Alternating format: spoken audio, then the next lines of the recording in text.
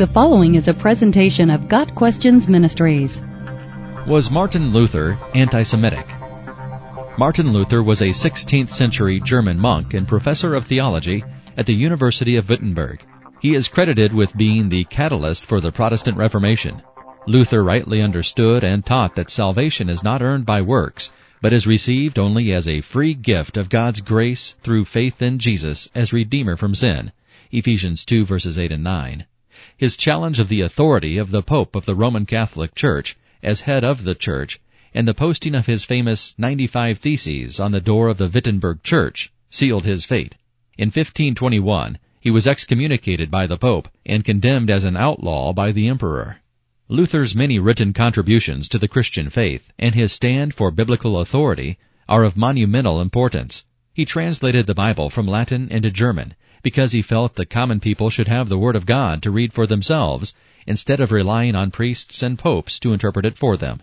However, as Luther aged, he seemed to develop an unaccountable antipathy against the Jewish people.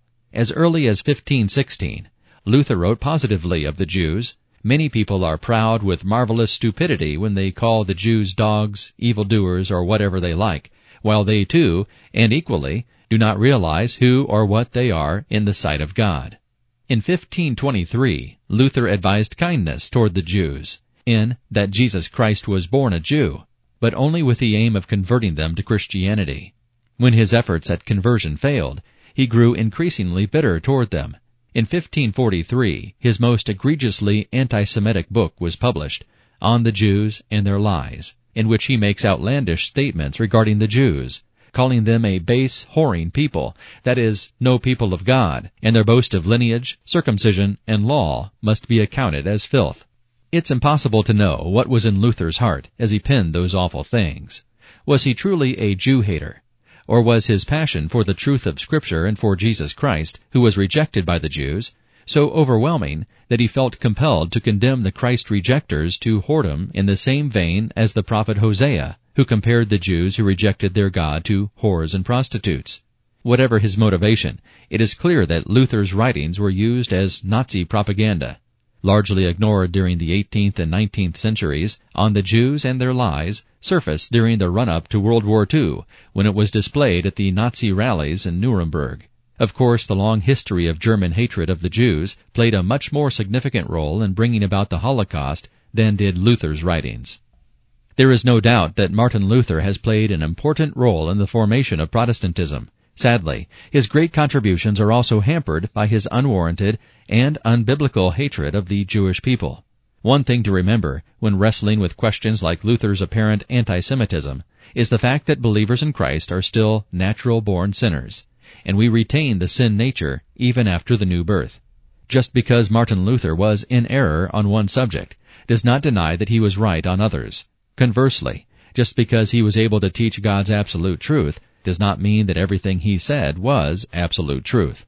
In the ministry of Apostle Paul, we have an example of how we are to approach any teaching.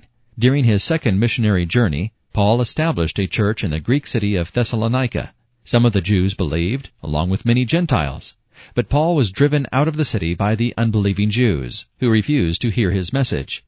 In verse 11, Luke describes the Jews in the synagogue of Berea as more noble than those in Thessalonica, in that they received the word with all readiness of mind, and searched the Scriptures daily, whether those things were so. To the Bereans, it didn't really matter who the messenger was. They wanted to find out if the things being said were true according to God's Word. For that, they are given the title of noble. When we read Martin Luther's writings or sing his hymns, we ought to be checking the Scriptures daily, whether those things were so. If they are true to the Word, then we rejoice and accept them. If not, we are to set them aside and cling to the truth. Got Questions Ministries seeks to glorify the Lord Jesus Christ by providing biblical answers to today's questions. Online at GotQuestions.org.